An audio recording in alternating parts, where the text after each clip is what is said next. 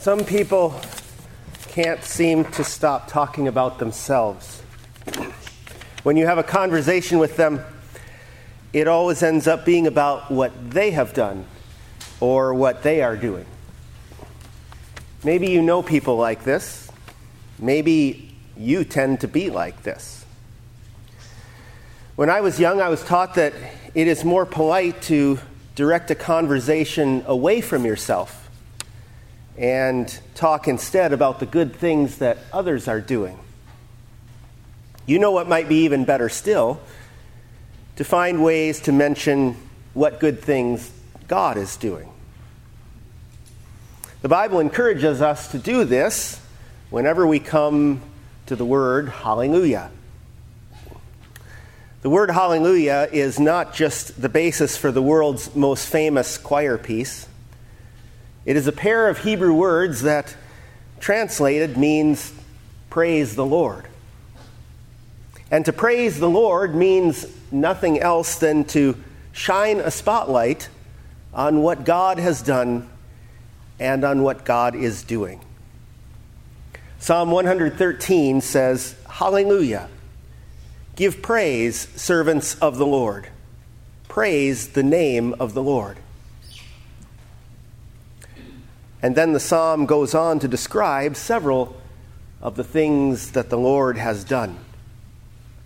First, it says he raises the poor from the dust and lifts the needy from the trash heap.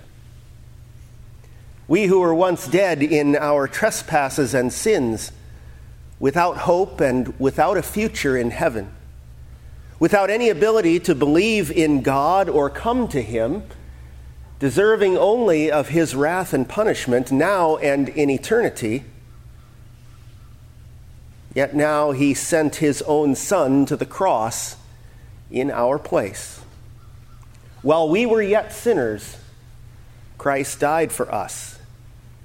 He lifted us from the trash heap and has seated us among his believing children, noble heirs of heaven.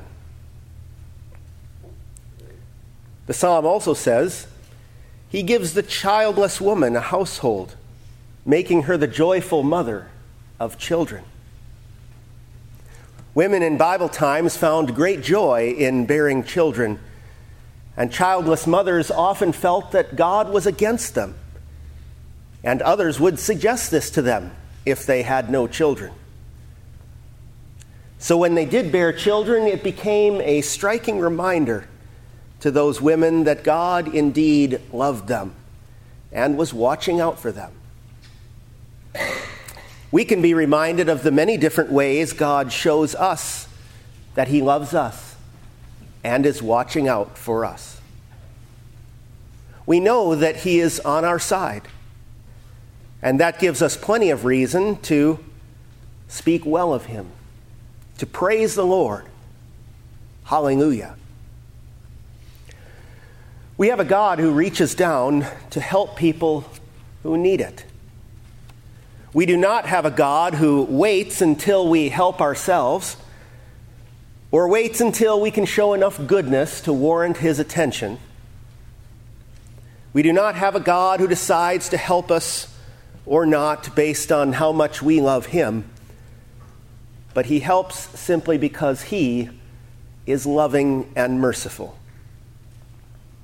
This is different from the false gods of the world who expect something from you first before they will reach out to help. Praise the Lord. Hallelujah. His name is greater than all other names. Do you think a person can praise the Lord too much? Do you think there can be too much hallelujah in one's life? Do you think it is too much to have a school where we try to glorify God with every class and every activity? Do you think it is too much sometimes when a classmate encourages you with a Bible verse or a teacher takes time to pray before starting a lesson? It is hard to imagine that we could ever praise the Lord or hallelujah too much when we hear Psalm 113 say this: "Let the name of the Lord be blessed both now and forever. From the rising of the sun to its setting, let the name of the Lord be praised."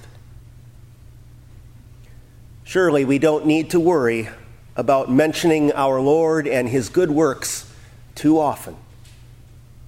How good it is to speak to one another in psalms and hymns and spiritual songs, and to have conversations with one another which shine the spotlight on God. And so, dear Christian friends, do not ever stop your hallelujahs. Do not ever stop telling and showing and discussing with one another how great your God is and the great things he has done.